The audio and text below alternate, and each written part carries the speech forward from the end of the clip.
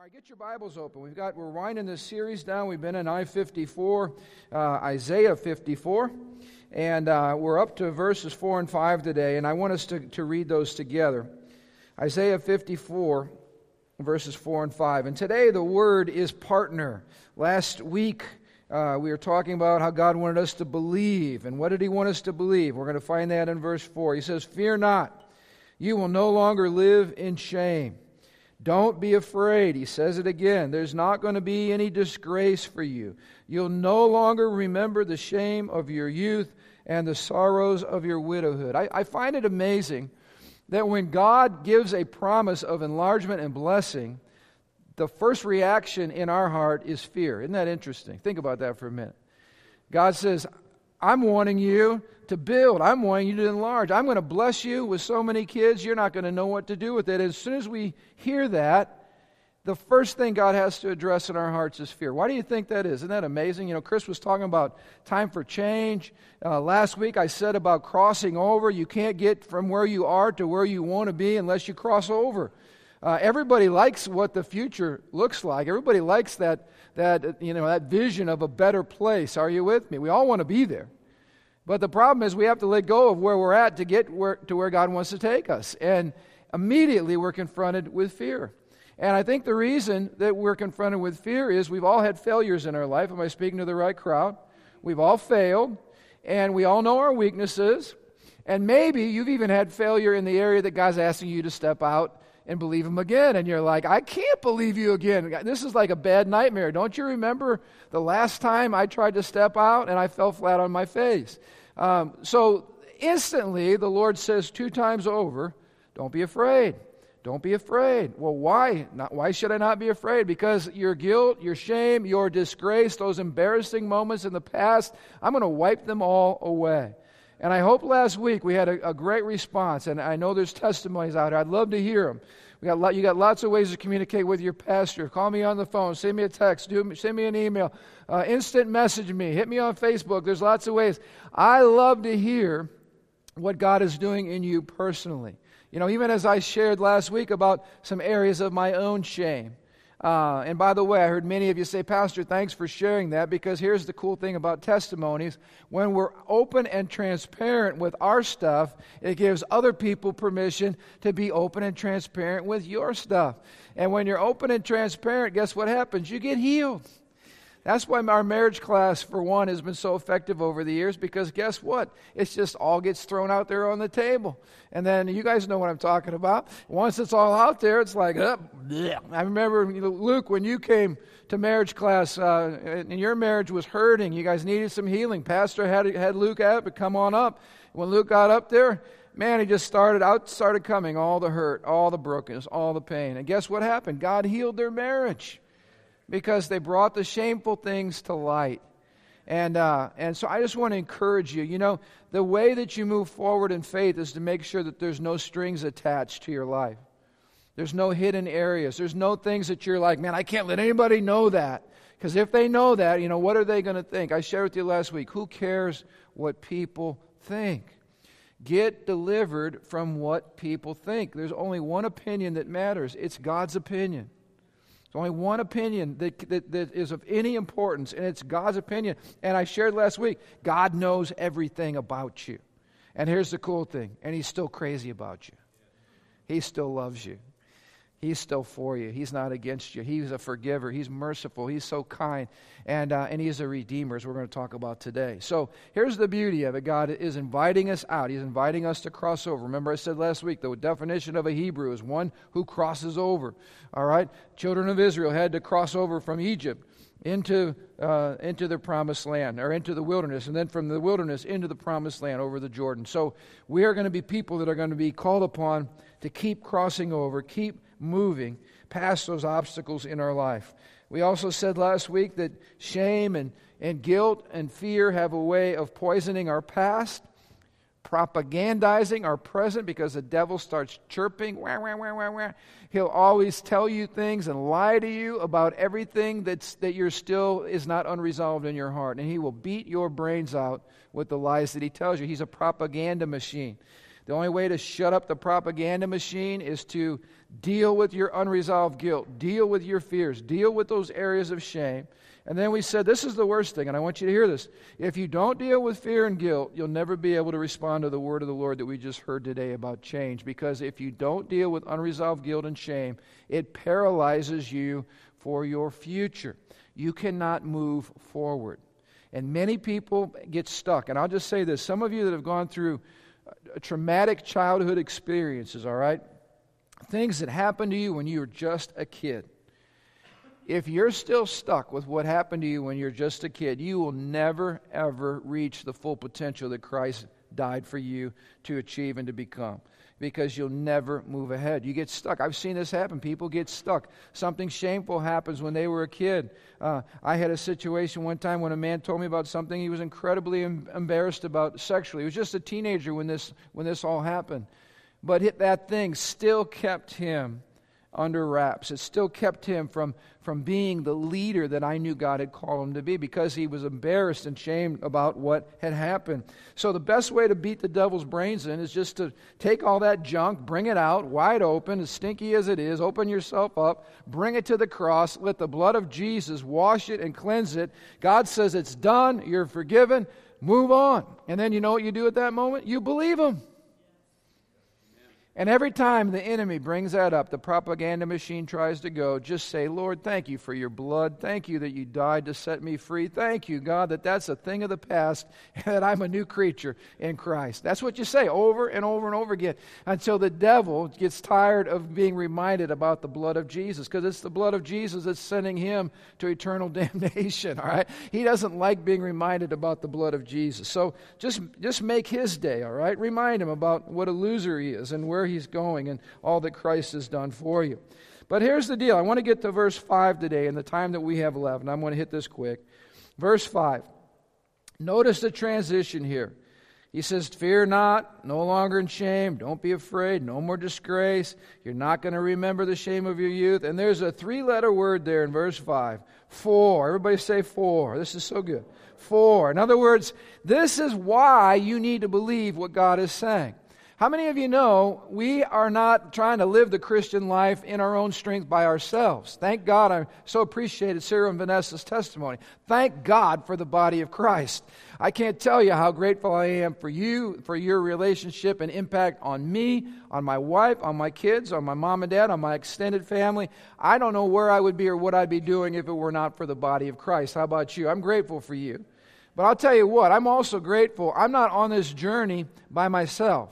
We have a covenant partner with us. We have somebody who is partnered together on everything that he's asking us to do. He's bringing the full weight of all that he is. Now, this is so important. If you were to go into business with someone, and let's just say you were broke, and you were going into business with someone, you would hope that the person you were going into business with was not broke like you, or you're not going to get much accomplished. You would hope that the person you're partnering with had lots of resources. In fact, let me just say this. The person with lots of resources in their right mind would not be partnering with you if you were broke, because here's why. We have nothing to offer. Now, here's the amazing thing about Christianity. The one who has everything partners with those who have nothing. We're the ones bringing nothing. We reach in our pockets, broke. We look at our righteousness, no righteousness, filthy rags. We got nothing to offer in this deal, and yet the amazing thing about the gospel is the one with everything partners with those with nothing and brings us in as full partners in this deal so that his riches become mine. And how about this? My debt and my problems and my sin and my mess, he willingly assumes and pays it all and washes me clean. I mean, that's a good deal that we got going on here. So check out, this is God's resume, and this is how he's encouraging them to believe him. And this is a good word for us this morning because God wants to encourage us to believe him in the same way. Listen to what he says. I'm going to hit these quick. God gives 6 identities or 6 names of who he is and what he does that he brings to the table here. Number 1, he says, I'm your maker or I'm your creator. I love Ephesians 2:10. It says we are God's masterpiece. In the Greek, it's where we get our word poem from. We're God's poems. He's created us anew in Christ Jesus so we can do the good things He's planned for us long ago. This is amazing. God says, look, the reason you can trust me and have faith and confidence in me is I made you. And I didn't just make you, but how many of you know when someone writes poetry, you don't sit and write poetry like you balance your checkbook. Are you with me? Elmer, you've had heart gushes before where you write amazing things. You've written poetry over your kids. You've written poetry to your wife. Come on, Wendy, that's true, isn't it? Has it touched your heart? It's been good. I've heard some of Elmer's poetry before. Some of you in this room, you write like that. How do you write? I'll tell you when a poet writes. When they're overcome with emotion or feeling or something that's stirring in their hearts, and then out of their mouth or out of their pen comes this amazing poem. Listen to me. The Bible says you and I are God's poems. Where did we come from? I'll tell you where we came from. We came out of the overwhelming gush of emotion and affection that is in the heart of God, which means this: God knows you and has designed you for a specific purpose. Your life is a work of art that is meant to express something great about who God is. So when God says, don't be afraid, stop being guilty, put away the shame, He's saying, look, I made you, I created you, I designed you for my glory. In other words, how many of you know when you create something for a certain purpose, there's an expectation that it works. If any of you have built something, put something together, and you plug it in, there's an expectation that the thing's going to run. Listen, when God built you, formed you, fashioned you, knows your good works from before they even happen, there's an expectation on your life that you express at the heart of God and the purpose of God for why you exist. This is amazing. Every single one of us is a unique expression of the poetry of God over your life. You're a masterpiece. So God says, trust me, I made you, I know you. And I love this. His name is the I am. How many of you have seen that in Scripture? When God reveals Himself, He says, well, who are you? He says, I am. Now check this out, because I want you to get this. If you were introducing yourself this morning to somebody and you said, hi, I am Ron. What is your name? In other words, who am you? All right? I'm not speaking correct English here, but you get it. Check this out. You cannot even self-identify without giving God glory. Because you can't say who you are without mentioning His name. I am Ron. I come out of the I am. My existence flows from Him. You can't even say hi without giving God glory. Isn't that amazing? Because He is the I am of which everything else that is finds its source. So there would be no I am anything if it wasn't for the original I am. And so God, as the creator of all that is, He's the I am. He's the one that gives life and expression to you. So why is it that you can be confident about God's purpose for your life? Because He is the I am, and He has something He wants you to do and express. Isn't that awesome? So we get our eyes back on Him. My existence comes from His existence, which means I'm going to live for Him, and I'm going to live from Him. For Him, from Him. It gets better, though, because He moves beyond maker and creator, which is awesome. But then look at the next word that we find in this text. The Lord says, I'm your husband. I mean, you know, this is the most intimate relationship known to human beings, the relationship between a husband and a wife. And God says, I am your husband. Now, let's put this in the good context. I'm not putting it in a bad context, because earthly marriages are broken many times. They're less than God-honoring many times. But as God intended marriage to be, how many of you know when we think of covenant relationship, we think of passion, we think of purity, we think of single-minded devotion. And when God says that about you, this is what He's saying. My heart burns with passion for you. I am absolutely committed to you. My passion for you is on fire. The purity of my devotion to you is unquestionable. And you are the apple of my eye. I cherish you with everything that's in me. Now, I mean, you know, that takes the whole creator thing, which is awesome and awe-inspiring, but it brings it right down into our hearts, and where God says, look, I made covenant with you. I'm your covenant partner. If anybody touches you, they touch me. This is a husband who is fiery in his love for his bride. So God says, why can you trust me? Because I'm your husband. Don't mess with my lady. All right? We are the bride of Christ. There's nothing that brings about a greater sense of passion and fire in Jesus' heart than you and I corporately together as his bride. He shed his blood to purchase a bride. And when he says stop fearing, you can trust him. There's times in my own marriage, Marion and I have loved each other to life, but one of the things she struggled with early on was fear. And there were times when it was my loving leadership, but strong leadership, which helped set her free from fear. Guess what the Lord's loving, strong leadership does? He says, come on, you can do this. We can do this. You're with me. I got this covered. Come along. And that's what he invites us to do. And so he's our maker, our creator. He's our husband who rejoices over us. In fact, Isaiah 62 verse 5 says this, as the bridegroom rejoices over the bride, so shall your God rejoice over you. Some of you just need to feel rejoiced over today. You know, you're going through life. It might not be, you might be struggling with some things. You might be struggling with your own marriage. I get calls every week, and there's relationships that are struggling right now, trying to get men to get this picture in their own hearts so they can love their wives properly. I get it, but just listen to me. Why don't you pause for a moment today and just dwell on the thought that God doesn't tolerate you, he celebrates you. That God rejoices over you. You, personally, bring God joy. I mean, just think about that for a minute. You personally bring God joy. Right here, right now, right where you're at, whatever mess you might be in or wrestling, right now, you bring the heart of God joy. That will set you free if you'll just meditate on that truth right there. Number 3, the Lord says, I'm your protector, because here's his name that he gives in this text. He says, I'm the Lord of hosts. I'm the Lord of the armies of heaven. Now, this is amazing to me because in our Nature and Attributes of God class, which some of you have taken, we talk about the names of the Lord, how God reveals his character through his names. And I could have thought a million other names would be given for the Lord. Like, what would be God's favorite reference to himself? We could think of a lot of names.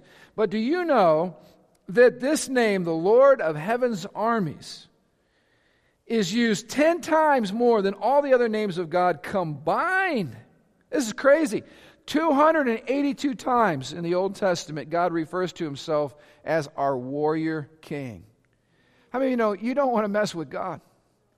He will kick your butt. I'm just telling it like I'm talking street language, all right? He will, you do not want to mess with him. 282 times he says, I'm the man.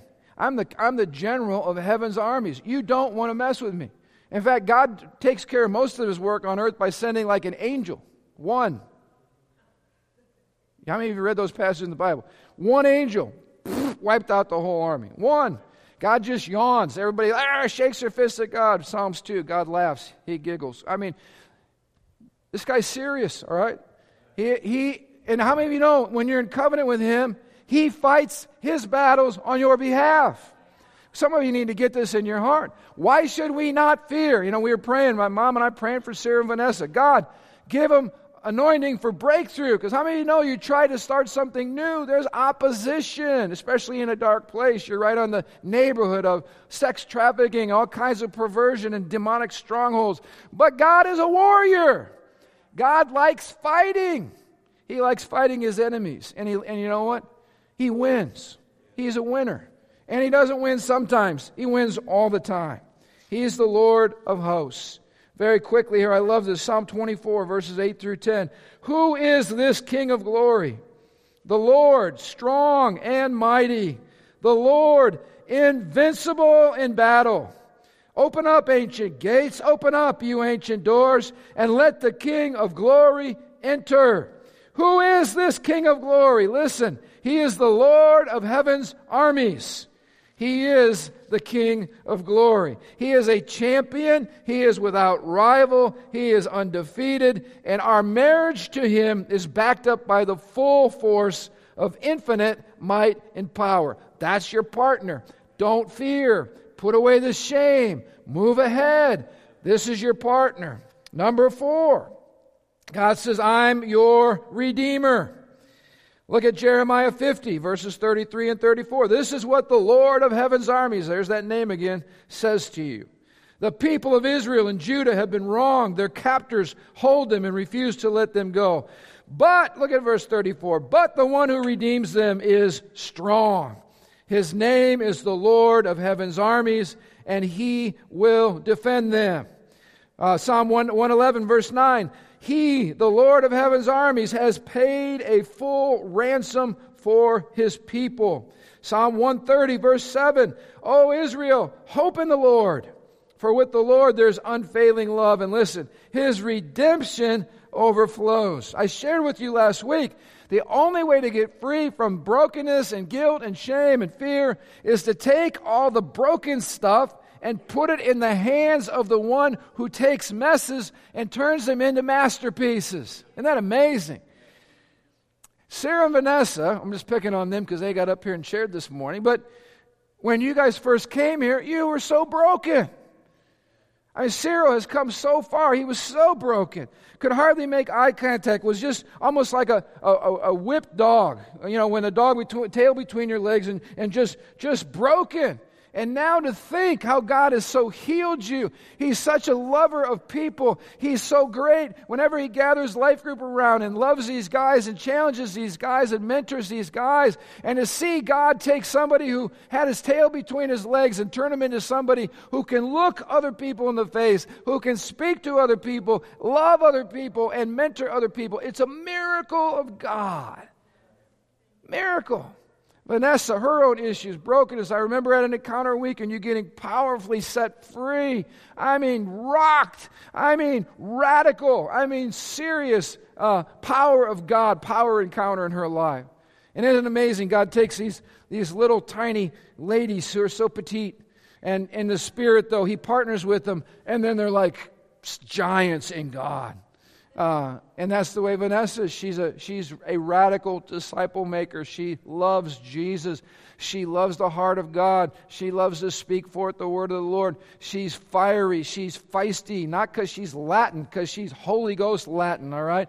She's Latin with God. That's a dangerous combination right there, all right? How does this happen? And let me ask you this question. Is God a respecter of people? Does God have certain people that he does certain things for other people? Nah, sorry. Is that the way God is? No. I'm telling you their story because their story can be your story. God is a redeemer. He buys back. He purchases us back from the devil. He breaks the power of our chains. And he takes the garbage heap of our lives and turns it into something rich. He makes fertilizer out of all the you-know-what that we've had to go through. All right. Number 5, very quickly, God says, I am the Holy One. It's interesting to me, again, when you read through the Gospels and Jesus shows up and he starts preaching and teaching, this is amazing. The devils don't say, oh, you're Jesus. You're the demonstration of the love of God. Oh, you're Jesus. You're a demonstration of the mercy of God. That's not what they're saying. This is what they say. We know who you are. I mean, I have often thought about this. Could you imagine if we were in church one morning and we're preaching the gospel and all of a sudden somebody stands up with a shriek? Ah! Maybe it's a woman with a male voice, all right? And says, we know who you are. You're the Holy One of God. Wah! I mean, we'd all have the skin go up on the back of our neck. Or you know what I'm talking about. That's what happened when Jesus showed up in church. When somebody was demonized, the demon couldn't hide in the presence of the Great One. And I want you to notice what they said. They didn't say, we know who you are. You're just loving and forgiving and kind. That's not what they said. What stirred them up was the holiness of God. Isn't that awesome? You are the Holy One. Now listen, this is why that so stirred him up, because listen, only a holy one can deliver an unholy people. One of the most outstanding traits on our behalf, because none of us in this room are holy. We're holy in Christ, but on our own, we got problems. All have sinned. All have come short of the glory of God. But here's the good news. I'm paired up. I'm partnered. I'm in covenant with the Holy One. So when the devil comes up and starts, you're a loser. Al, you're a loser. I'm going to shame you. You just hold your arm to your bridegroom God. You look at your ring finger because you're married to the Lord Jesus Christ, and you say, yeah, you think that's true? Well, take a look at my bridegroom here. He's the Holy One. I'm with him. Shuts his lousy, bad breath mouth up right there, all right? It takes a holy one to redeem a broken people, fearful people, guilty people, shameful people. He's your partner. He's a holy one. And let me end with this, because it's the trump card. The trump card of everything. Look at number 6. God says, I am the God of all the earth. Aren't you grateful? You know, there's that passage in the Bible when the enemy was trying to plot against the children of Israel, and they said, you know, their God, I think, is the God of the mountains. I don't know if he's the God of the valleys. You know, because they had territorial spirits and territorial gods, and some of them worked in the mountains, and some of them worked in the valleys, and some of them worked here and there. But here's what God says, I am the God of the whole earth. In other words, the scope of my authority is far-reaching. So here's the cool thing. If he's our God and our champion and our Redeemer and our Maker and our bridegroom God here in Crown Point, that's good news. But it's bad news because Sarah and Vanessa are going to Cambodia. I don't know if he's all those things in Cambodia. I got good news. He is all those things in Cambodia, in Mongolia. Even with those guys trying to get over the barrel, he's their God. He can partner with them. Throw them right over the barrel, all right? There is not a place in the cosmos where all those 6 things we just shared about God are not absolutely true. So let me ask you a question. What are our excuses again for not moving into this next season? You know, our primary focus has been on our expansion. I don't know about you. I can't wait about seeing all this materialize because it's going to facilitate a whole bunch of vision and ministry in this place. But I just want to give you a little secret. These fingernails, I'm not chewing on them. I'm not staying up at night going, how are we going to fund all this? You know what I'm doing? I'm just meditating on the greatness of my partner. We have a partner in this. He's awesome. Like, Lord, I've never done this before. He goes, got it covered. Remember those building projects in the Bible? They were a little bit more expensive. Even that tent was a little bit more expensive. I got this covered. Lord, you know what? I don't know if I can do it. I don't know if I'm the leader to do it. You know what? No problem. You're with me. I can take you through this. I'll show you the ropes. I mean, every single excuse we could come up with vanishes because of verse 5. So this week, I just want you to meditate on verse 5. You say, man, you know, God, I know you're big. I know you're out there. But do you love me? Hello, I'm your husband. Hello, I shed my blood for you. I rejoice over you. All right, that's good. Lord, but I feel so unworthy. I'm the Holy One. But Lord, I'm so broken. I'm the Redeemer. What other excuse can I come up with? All right, that's the whole point. Those 6 things cover every excuse you can possibly muster. And so at the end of the day, just surrender to the fact that you're going to be a winner. Just surrender to the fact that God's going to take you places. And listen, I mean, you know, there are certain people, like if you're trying a new ride out at the amusement park, there's 2 types of people. The one type of person says, I can't wait to experience this. It's going to be awesome. The other person says, I don't know. I don't know if I'm going to like that. And so, you know, I always use a little bit of deception whenever I was introducing my kids to certain rides, because once you got to the end and the thing clicked, sorry, oh, this isn't the lazy river? I got you on that one. And then when they got done, after the blood came back into their face, you know, and they could talk again, usually it was like, that was awesome. Guess what? The Christian life is not meant to be the lazy river. It's meant to be, wow, that was awesome. All right? I think I just spit on 3 people. All right. Stand to your feet. I want you to lock faith with me this morning.